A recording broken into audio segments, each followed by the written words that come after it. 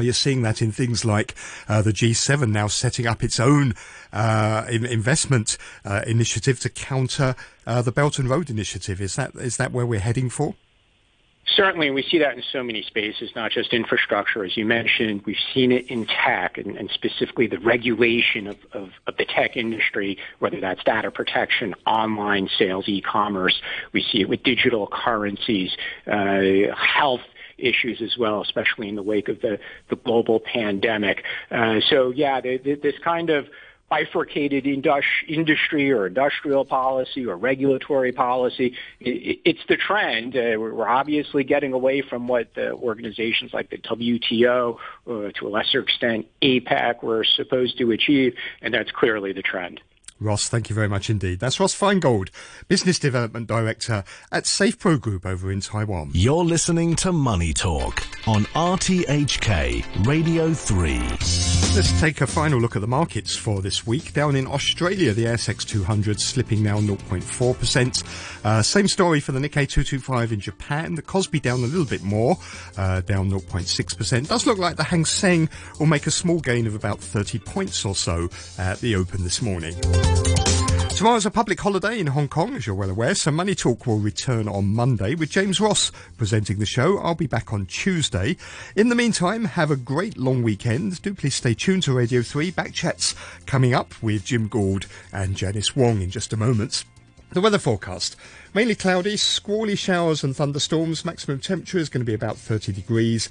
Those showers and thunderstorms will continue in the next couple of days, and they're going to be heavy at times during the weekend. We do have a standby signal number 1 in force, also a thunderstorm warning. It's 28 degrees right now, 90% relative humidity.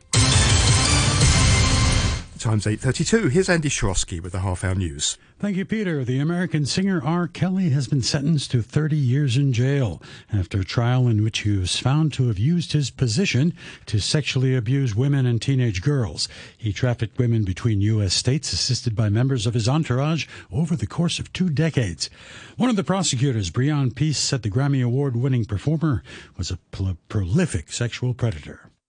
Today, the sentence shows that the witnesses reclaim control over their lives and over their futures. These are voices of mostly black and brown women and children that were heard and believed, and for whom justice was finally achieved. The observatory says the standby signal number 1 will remain in place before noon. Local winds are not expected to strengthen significantly, but the weather will deteriorate over the next couple of days.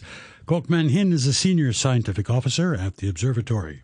The tropical cyclone will move in the general direction towards the coast of western Guangdong in the next couple of days and intensify gradually. Under the influence of the outer rain bands associated with the tropical cyclone, the local weather will gradually deteriorate with squally showers, thunderstorms, as well on the 1st of July.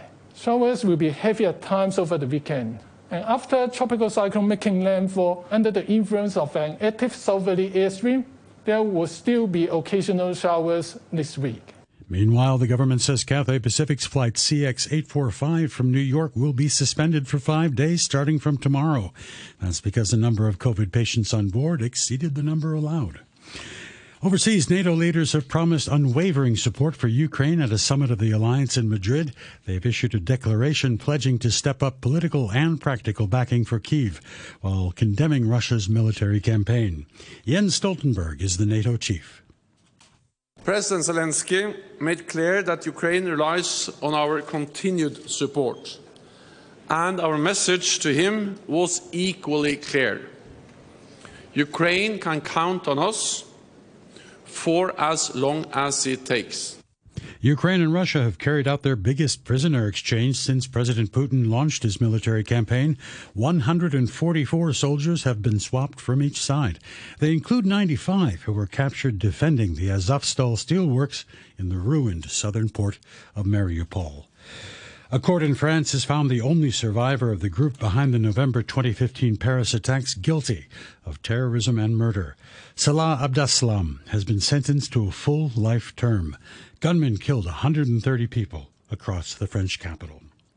Sri Lanka's government says it may not be able to secure shipments of petrol for more than 3 weeks. in another major blow to the battered economy. Fuel has almost run out and is being rationed to prioritize supplies for hospitals, public transport, and food deliveries. The news from RTHK.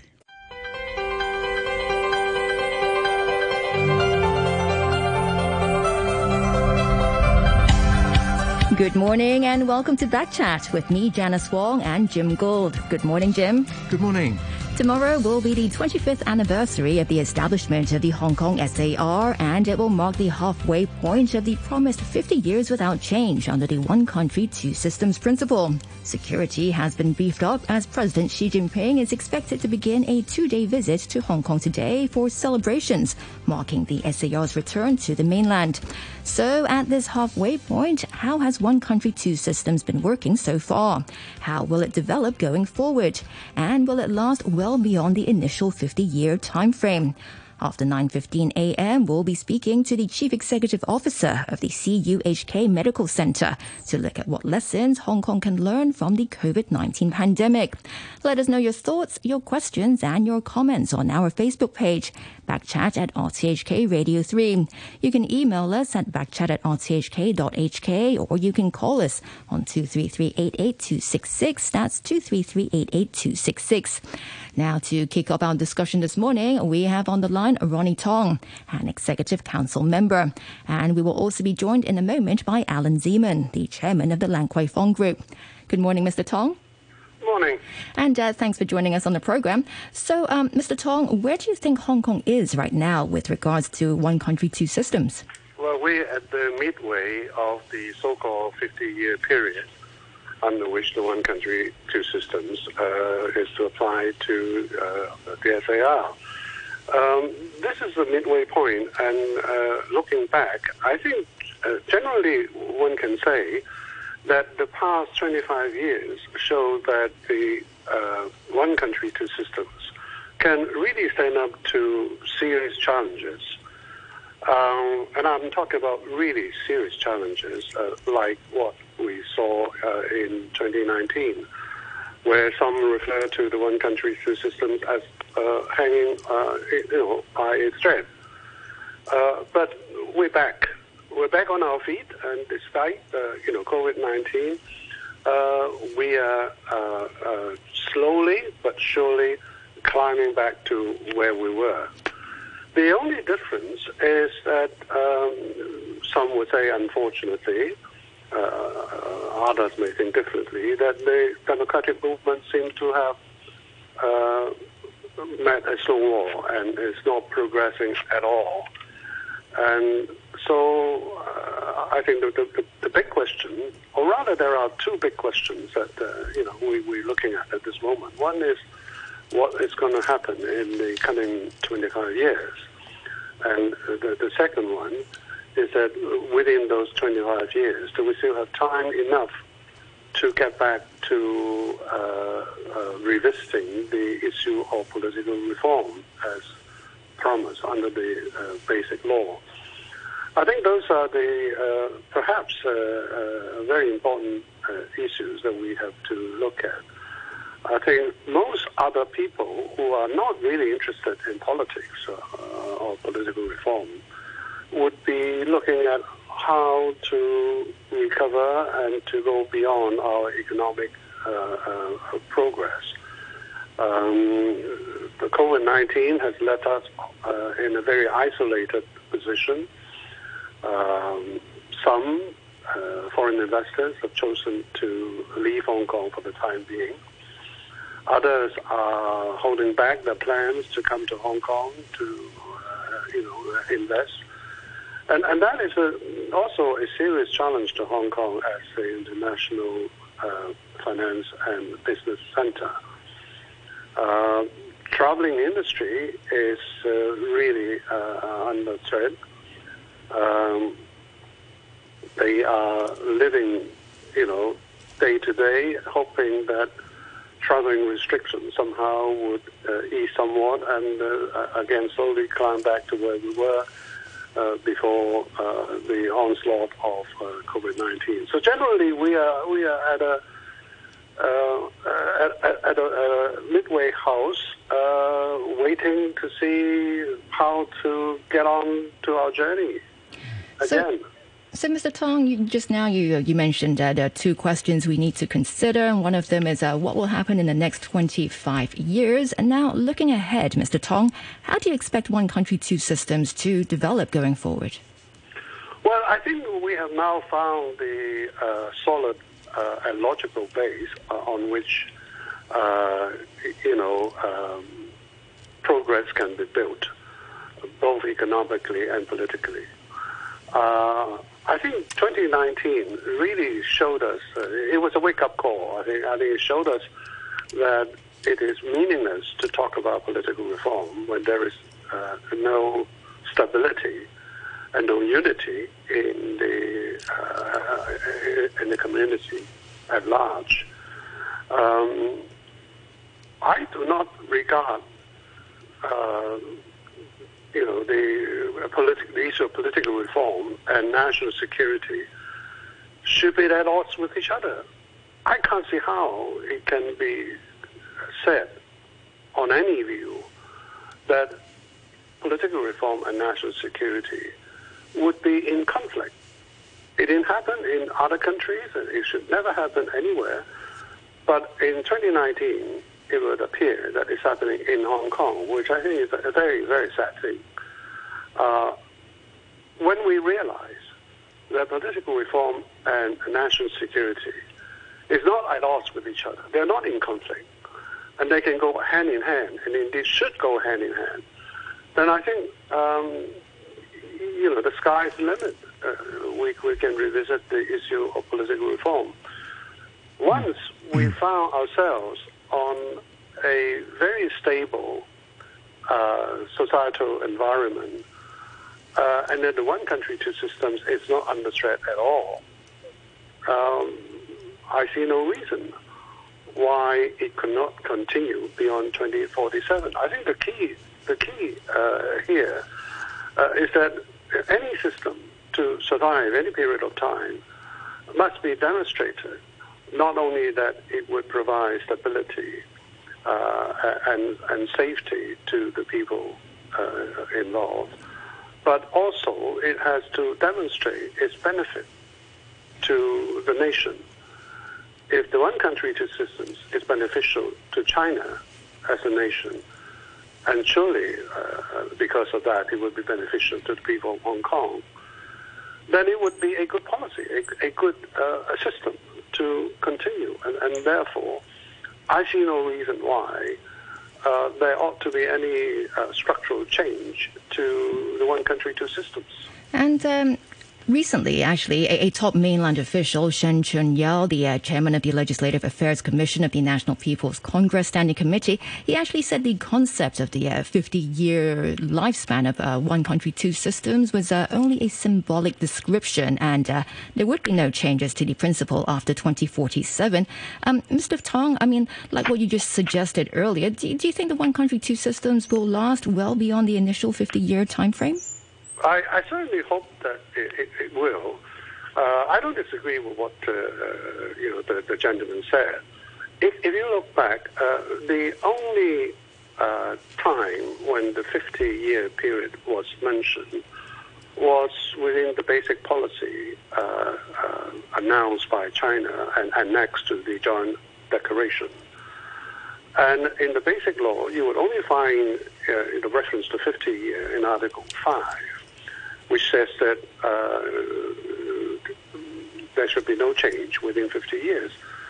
But if you look at the basic law itself, it has no expiry date. It doesn't like a piece of cheese or a carton of milk that has got an expiry date written on it. It hasn't. And when you look at Article 5, it refers to the continuation of the capitalist system and the lifestyle of people of Hong Kong, and that in relation to those two aspects, there is this reference to the 50-year period. Not as regards to the rest of the articles of the basic law. Now, I see no reason why the capitalist system in Hong Kong should change. I think, in fact, our motherland, has backed the continuation of our financial system from start to finish, from start to now.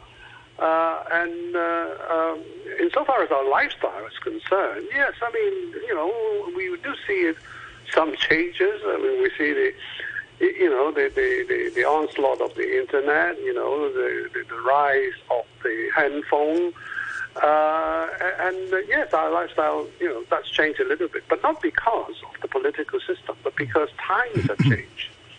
So, if you ask me, I don't think we need to amend even Article 5 if we were to go beyond 2047, because it doesn't say the opposite. But even if you need to amend Article 5, all you need to do is to delete the reference to the 50-year, and that will be it. I think from a constitutional point of view, and also from a political point of view, I have high hopes that the one country, two systems can continue. Morning, Ronny, Tong. Jim Gould here. Morning. Talking about the financial system. So you mentioned earlier the current difficulties caused by the COVID epidemic. Do you think once it's over that we'll be sort of ready to resume full steam ahead? I see no reason. The only hesitation is I know COVID-19 will end, but nobody can tell when it can end. But the thing is, we're really running against time here, because Hong Kong needs to open its doors both to the mainland and also to the world. And we cannot afford to sit on our laurels and wait for the passing of COVID-19, although we are sure that COVID-19 will pass or anything else. But how to balance the medical protection for people in Hong Kong, and to get on with our economy is not an easy question, and it's probably one of the first headaches for the coming administration. All right, let's bring in Allan Zeman, the chairman of the Allan Kwai Fong Group. Good morning and welcome to Backchat, Mr. Zeman. Good morning. Morning. Mr. Zeman. Morning, Allan. Hey, morning, Ronny. How are you? Mr. Zeman, I know you've been living in Hong Kong for decades. What do you think of Hong Kong's development under one country, two systems over the past 25 years? Well, I think basically, it's been an experiment that Deng Xiaoping came up with in 1984 and had never been done anywhere else in the world.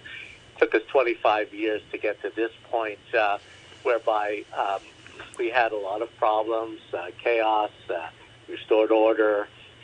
We're now in a critical period from stability to prosperity, and so I think that it's proven now with Pey-chou's ruling, changing the electoral system and really getting the kinks out of the experiment.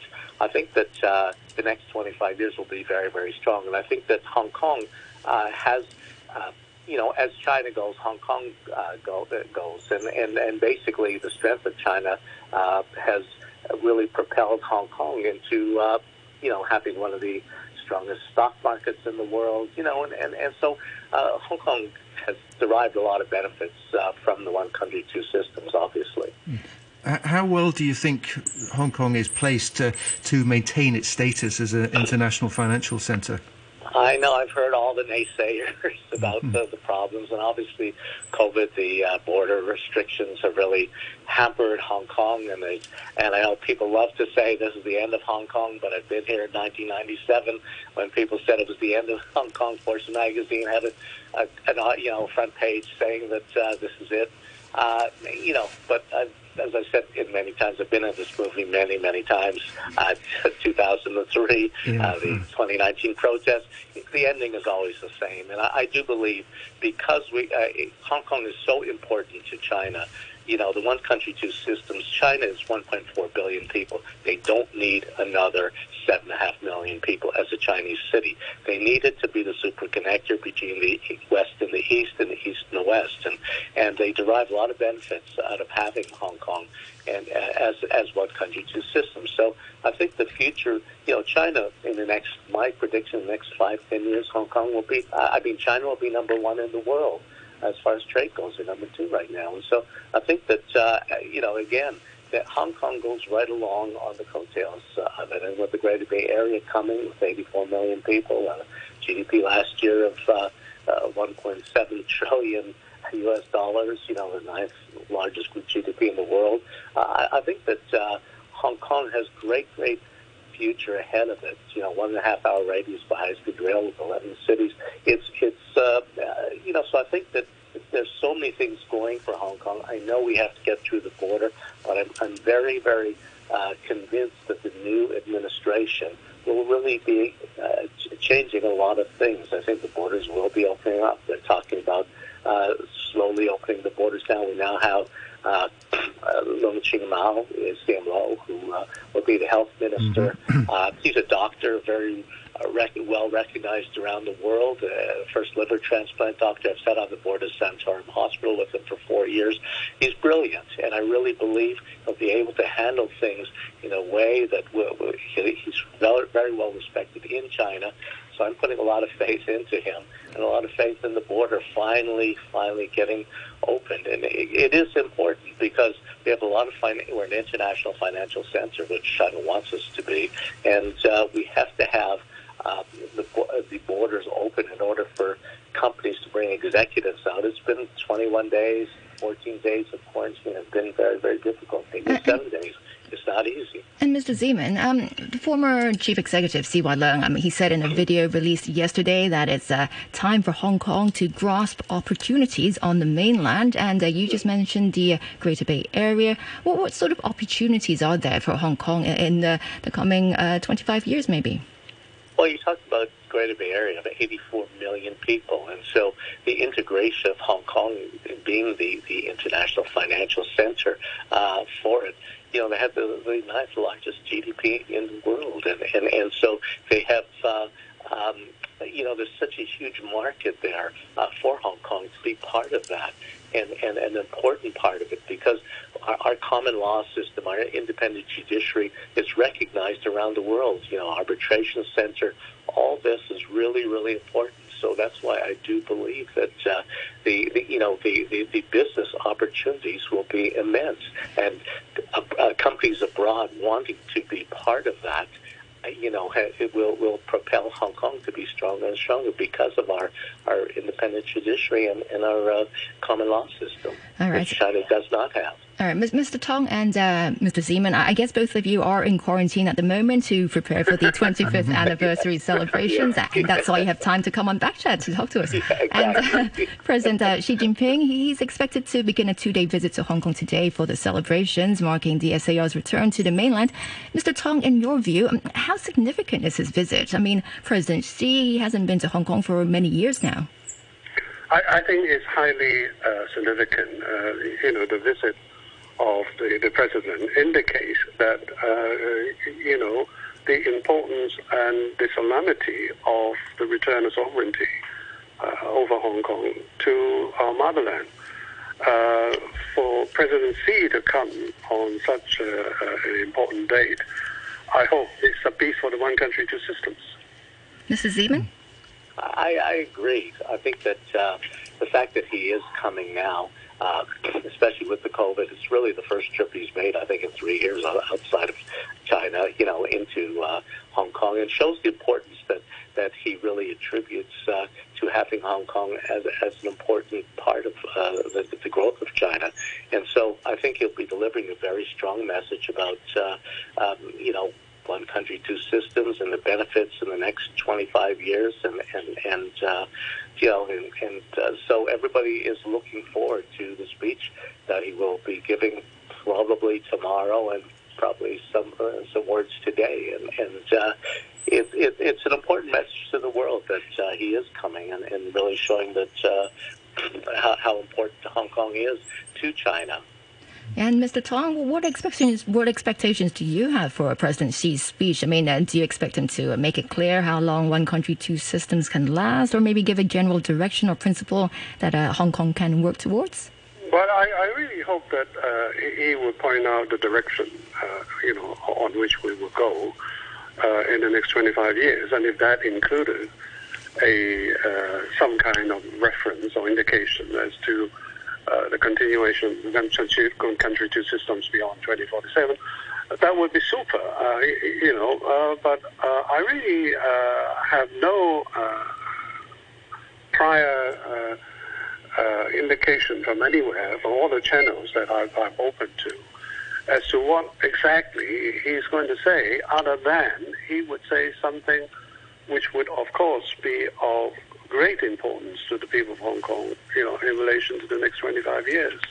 I certainly hope that he would say something apart from, how to get on with our economy. I certainly hope that he would say something about our political future, political reform, and, the state of one country, two systems, and whether or not it would continue beyond 2047. And Ronny Tong, we have a new incoming administration headed by John Lee. What do you think the first priorities are going to be there? I think the first priority, no doubt, would be to deal with, opening our doors, hopefully, both to China and to the rest of the world. The second most important issue would be, the recovery of our economy, and associating with continuing opening of our doors to the outside world. We need to strengthen and build on our financial center status.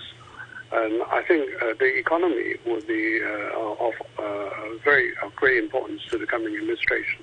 Following very close to that will be the housing issue. And I think everybody in Hong Kong are very, very concerned about the lack of progress in relation to housing over the past 10, 15 years. And we've been lagging so much behind that we must do our best and try all avenues to try to recover grounds lost over the housing issue. And I'm very, very glad to see that Carrie Lam, the outgoing chief executive, was able to take rather bold steps, both in relation to the announcement of the Northern Metropolis and to the Lantau Reclamation Project. And I think that without either of these projects, it would be impossible for Hong Kong to catch up on the housing issue. But once those two projects are underway, and we will begin to see some easing off of the pressure over housing in the next 10, maybe 15 years. Yeah, he's promised a results-based approach to policies and so on. Allan Zeman, do you expect to see progress soon, like new targets for new house building and so on? I think, yes. He is result-oriented. That's the first thing that he said in his first press conference with the press. And I believe that that's really something that is very important for him. He has talked about the two, as Ronny said, the most important things: the opening of the border, someone coming up with some model to that will work for both China and Hong Kong and the international community, and of course the housing, which China, his presidency, and I believe in his speech he will address that as well. The housing situation. Every time there's a message coming from up north, it's all about housing, to make sure that the previous administration, the future administration, realizes all he wants to do is have a better life for the people of Hong Kong. And that has been our biggest problem for the last 25 years, the housing situation. That's caused the divide between rich and poor. All right, Mr. Zeman, we'll have to leave it here for now. Thanks again for joining us this morning. That's Allan Zeman, the chairman of the Allan Kwai Fong Group. And Mr. Tong, I know you'll be staying with us for a bit longer so we can continue our discussion after the news, when we will be joined by Dr. Pey-chyou, the former vice chairman of the Hong Kong Federation of Trade Unions. And after 9:15, we'll be speaking to the chief executive officer of the CUHK Medical Center to look at what lessons Hong Kong can learn from the COVID-19 pandemic. Now, if you want to ask questions or share your views on today's topics, remember you can give us our call. Give us a call. Our number is 233-88266. And a quick look at the weather. The standby signal number 1 is now in effect. And today is going to be mainly cloudy with squally showers and thunderstorms. The top temperature will be around 30 degrees. Right now it's 29 degrees. And the relative humidity is 86%. Shut and people are being urged to work from home. You're listening to the news on RTHK. Welcome back. This is Backchat on a Thursday morning with Jim Gould and me, Janice Wong. Let's return to our discussion on One Country, Two Systems ahead of tomorrow's 25th anniversary of the establishment of the Hong Kong SAR. Still with us on the line is Executive Council member Ronny Tong. And joining us now is Dr. Pey-chyou, the former Vice Chairman of the Hong Kong Federation of Trade Unions. And just a reminder, if you have any questions or comments, feel free to contact us. Our email is backchat@rthk.hk. Our telephone number is 233-88266, and our Facebook page is Backchat on RTHK Radio 3. Dr. Pan, good morning. Good morning. And welcome to Backchat.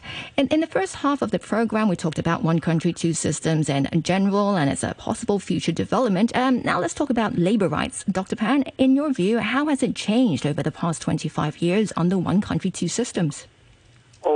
I think there has been very significant change as far as labor rights are concerned. Over these last 25 years, we have seen the introduction of the minimum wage, and also now that this is the removal of the so-called the offset system, right, between for the MPF, and also we have. Now we are going to have gradually introduction of, say, the equalization of the so-called statutory holidays and also the public holidays. So I think these are important changes which affects every employee, right? So in Hong Kong. So I think these are positive changes. Of course, we would like to see more, further changes which will improve the lives of the working people, right? But I think we are happy that things are happening, right?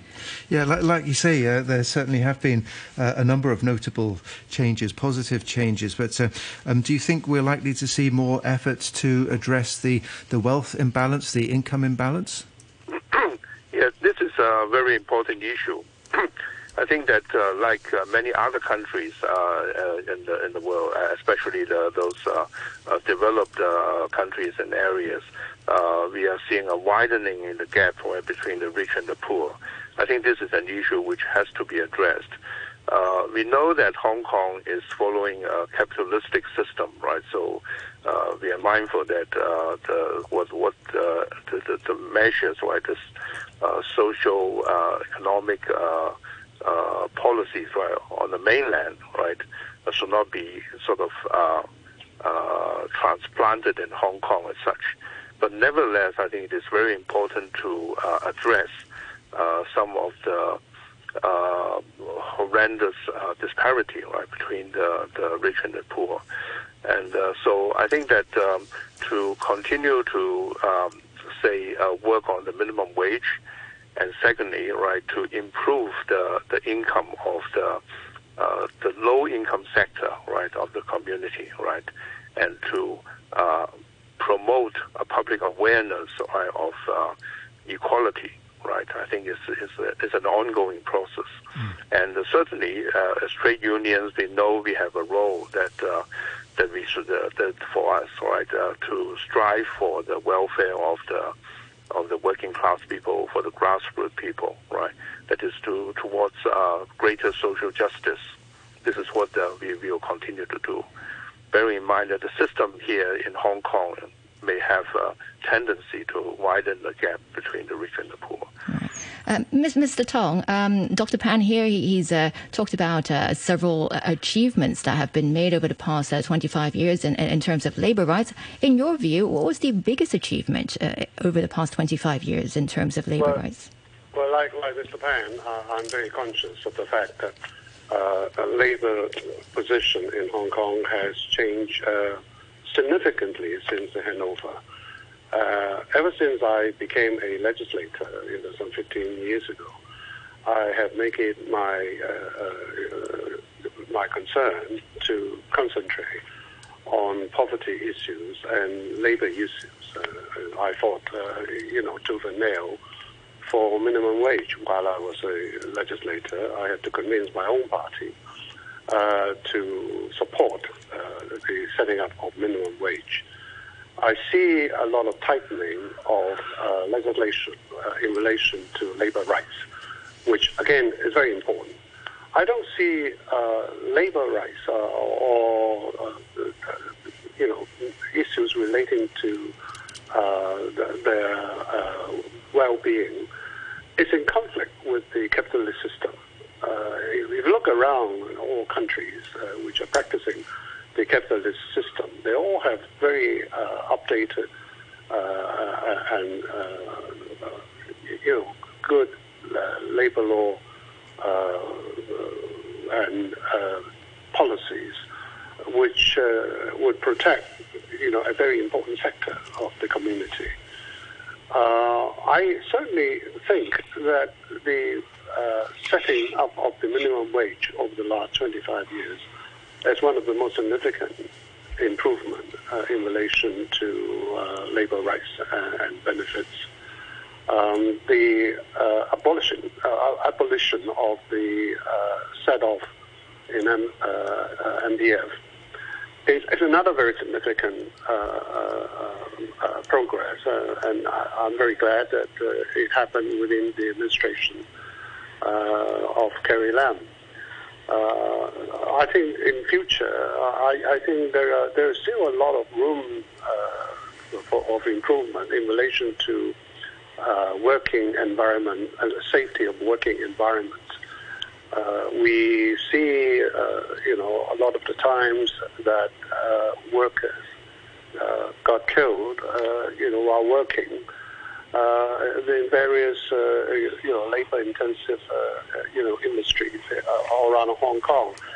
And the compensation which can be dished out to their families is, quite pitiful. So I think that we really ought to look at a further tightening of safety legislation in relation to the labour force. Talking about the one country, two systems, so the mainland is pursuing a policy of common prosperity. I mean, do you regard that, Ronny Tong, is that purely a socialist concept, or could we have a bit more of that here in Hong Kong, where capitalist system is mandated? No, I don't think there's a capitalist system at all. I think this is a way to construct a better and more just community. The labour sector is a very important sector within our community, without which none of us can enjoy, the benefits and the well-being today. So I regard it as an equality issue, rather than a socialist issue at all. So as I say, I don't see any conflict between that and the capitalist system under the one country, two systems. Dr. Pan, what do you think? I think that under the one country, two systems, I think we have the promise that Hong Kong will maintain its usual way of living, right? That includes the economic system that we have here. Okay, we accept that. But even under a capitalistic system, we can always strive for a better life and more equality, and especially regarding opportunity, right, for people, both rich and poor. So this is something that we should strive at. This will reduce social tension and make our system more viable and prosperous. And Dr. Pan, tomorrow will be the 25th anniversary of the establishment of the Hong Kong SAR. It will mark the halfway point of the promised 50 years without change under the one country, two systems principle. What expectations do you have for the next 25 years? Well, I think from what I've heard from the leaders of our country, that there's actually no intention to change the system. After the 50 years, right? This is the initial 50 years of Hong Kong's return to the mainland. So I don't think that in the next 25 years there will be major changes. But of course, things have changed since the introduction of the national security legislations and also the new election system. So these changes will take effect. Now I think that the next 25 years we will see, the implementation of these systems and its stabilizing effect on the society of Hong Kong as a whole. So Hong Kong, I would think that over the next 25 years will become more stable and more constructive and prosperous. And in terms of labor rights, what else do you think, what else would you want to see happen to improve labor rights here in the next few years? Yeah, I think one problem we have now is very long working hours. So this is something that is affecting each and every employees or workers.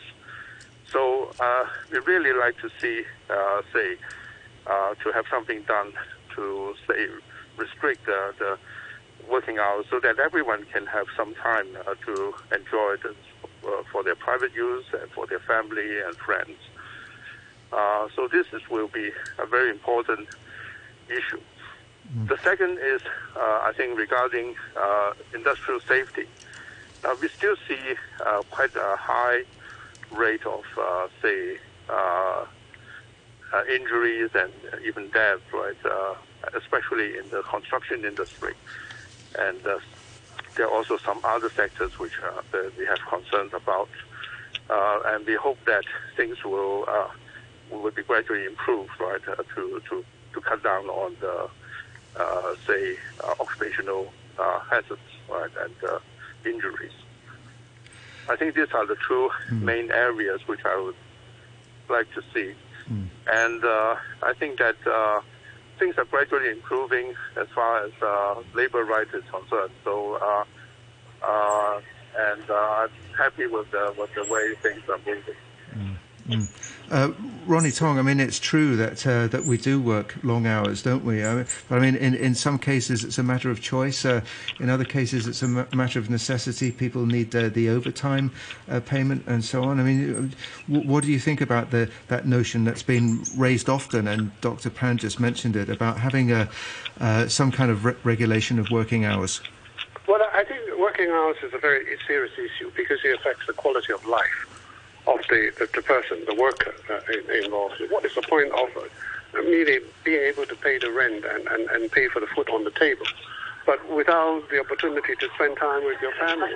That wouldn't be any kind of quality of life to speak of. So I think I agree entirely that we should look into this issue. And ultimately, it's a question of money.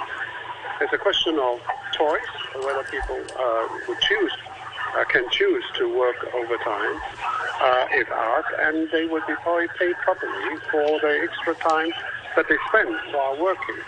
And that is an issue which I hope ultimately we can strike a balance between the paymasters or the bosses and the workers.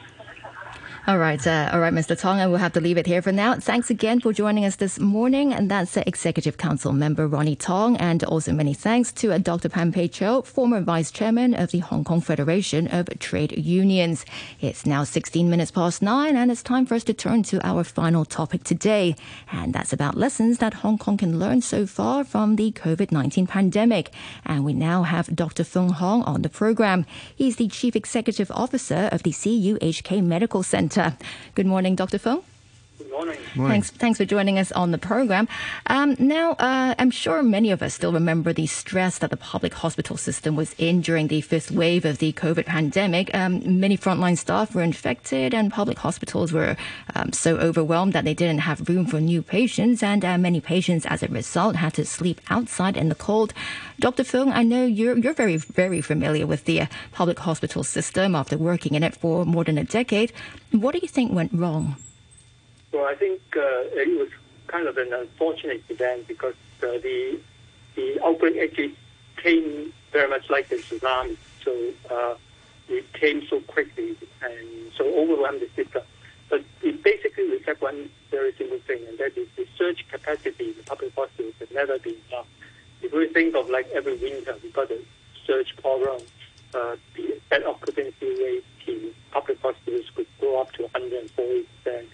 It shows that even during the non-pandemic time, we had capacity problem in facing like the winter surge, the school peak season as well. So with this tsunami, kind of unfortunately, very quickly overwhelmed the system. And what lessons can be learned from that? What should we be doing to cope with future surges? I think there are a few things, lessons that we at least on my own reflection, I think it's important in terms of when we look at the system. First is we really have to sort of get some critical rethink on how we deal with infectious disease outbreaks, even in normal days, like in dealing with when we have no pandemic, like the winter surge. How can we actually make the system sort of be resilient enough to respond to the surge in cases every winter?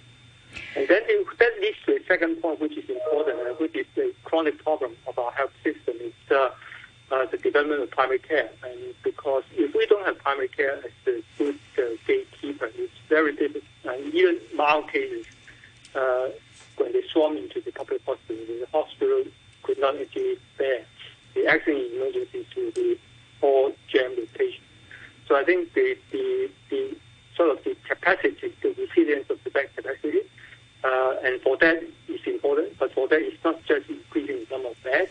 And I think it's more important is how to sort of strengthen the primary care system, how to strengthen the sort of the kind of partnership and linkage between primary care doctors and the hospitals.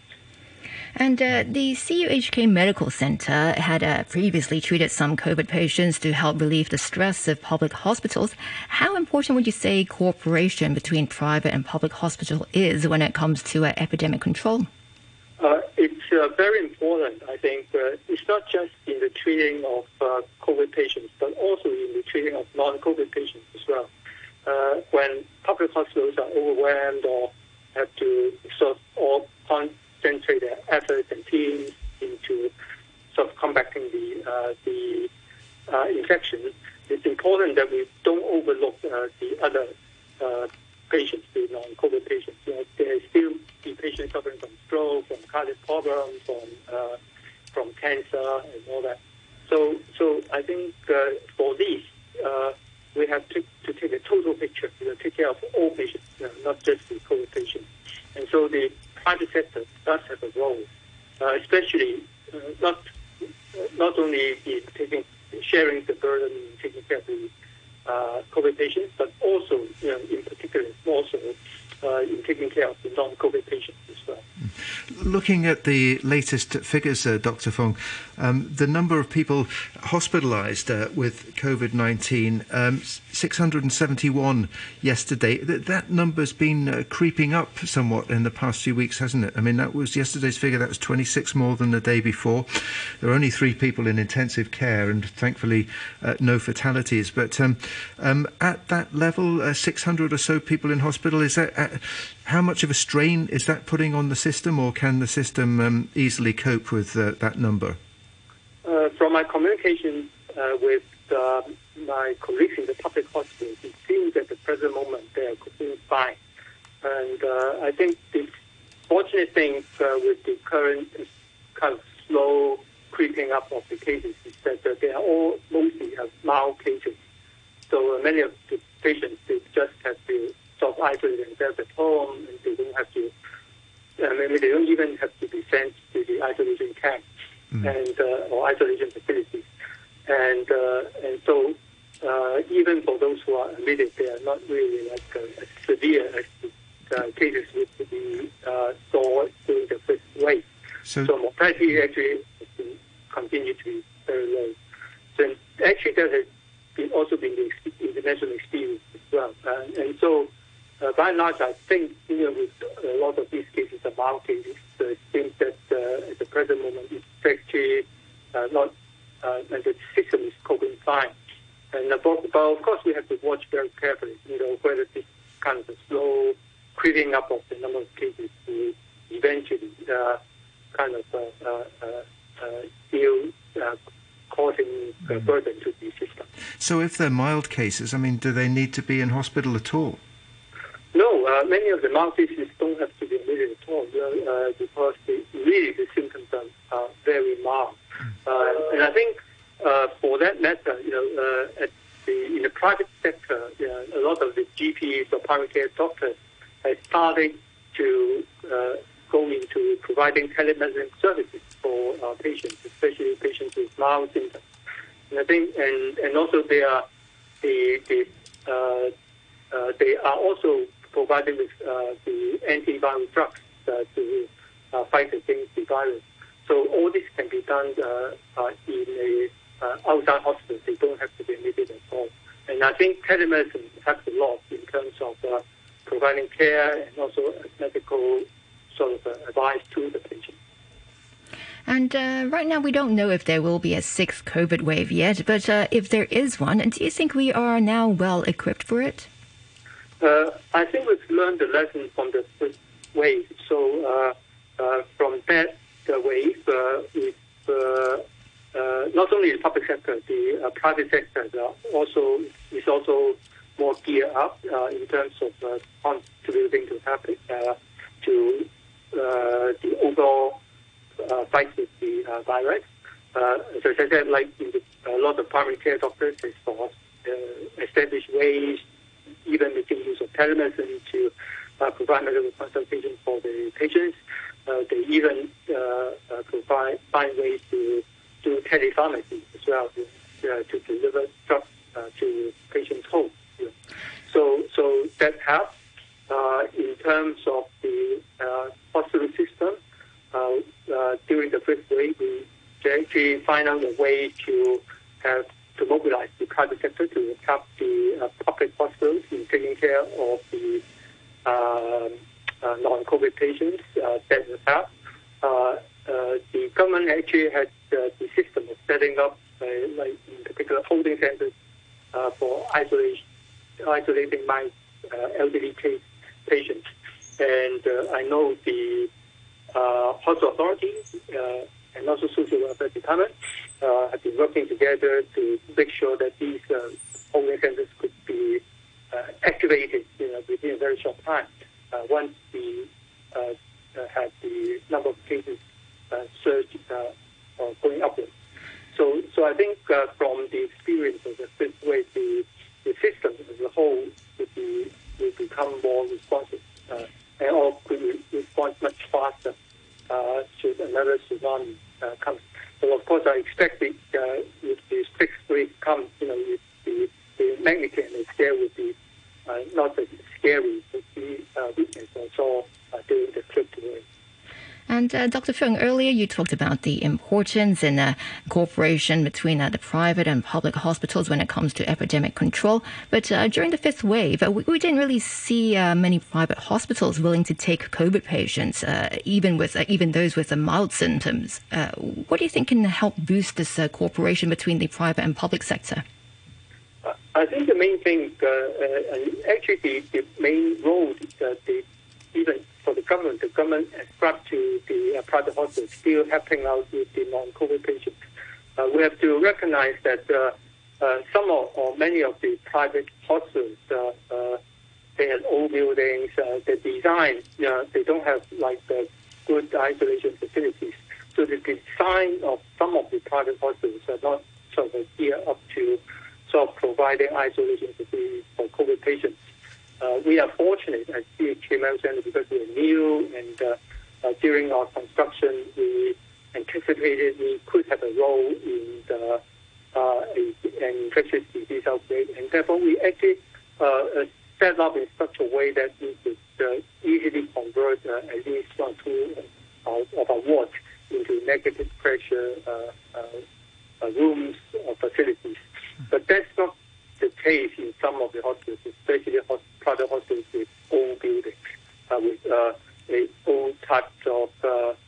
air conditioning units like fan call units.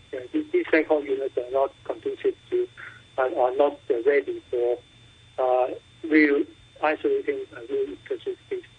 So I think on the whole, we during the truth we worked out a solution in which the private hospitals, even if they could not take care of the COVID patients, they could actually work together with or in partnership with the public hospitals to take care of the non-COVID patients. And I said earlier on, that's equally important. We don't just focus on the COVID, because there's still a lot of people, that require medical treatment, either from heart conditions, from stroke conditions, from cancer conditions, from all sorts of, even from trauma, and they need to be taken care of. And anything we can learn from the vaccination program? Because there are still a fairly large number of elderly people over 80s who haven't been vaccinated. Yes, indeed. The percentage of people that had already got, that had taken 3 doses of vaccines, I think has still to be improved.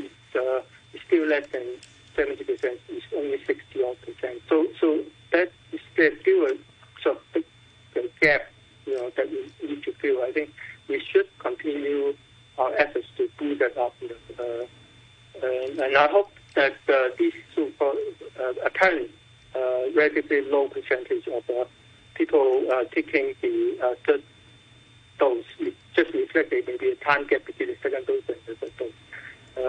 But eventually we should aim to sort of have the people taking 3 doses of vaccine reaching like 90%, I think. All right, Dr. Fong, we'll have to leave it here for now. Thanks again for joining us this morning. That's Dr. Fong Hong, the Chief Executive Officer of the CUHK Medical Center. And now here's the weather before we go. The standby signal number 1 is now in effect. Today is going to be mainly cloudy with squally showers and thunderstorms. The top temperature will be around 30 degrees. Winds moderate to fresh easterlies, strong offshore and on high ground later. And the outlook, squally showers and thunderstorms in the next couple of days. Strong winds tomorrow. And showers will be heavy at times over the weekend. Right now it's 28 degrees, relative humidity 87%. Take a happy ride with Joyo Card. Just tap and feel the joy of getting around. Hey pals over 65, you must apply for a Joyo Card in phases by the end of 2023. Your current octopus will not be covered under the $2 scheme in future. Hong Kong residents born in 1955 must apply for a Joyo Card in July via Octopus app or by post. For details, visit the Joyo Card website or call 3147 1388.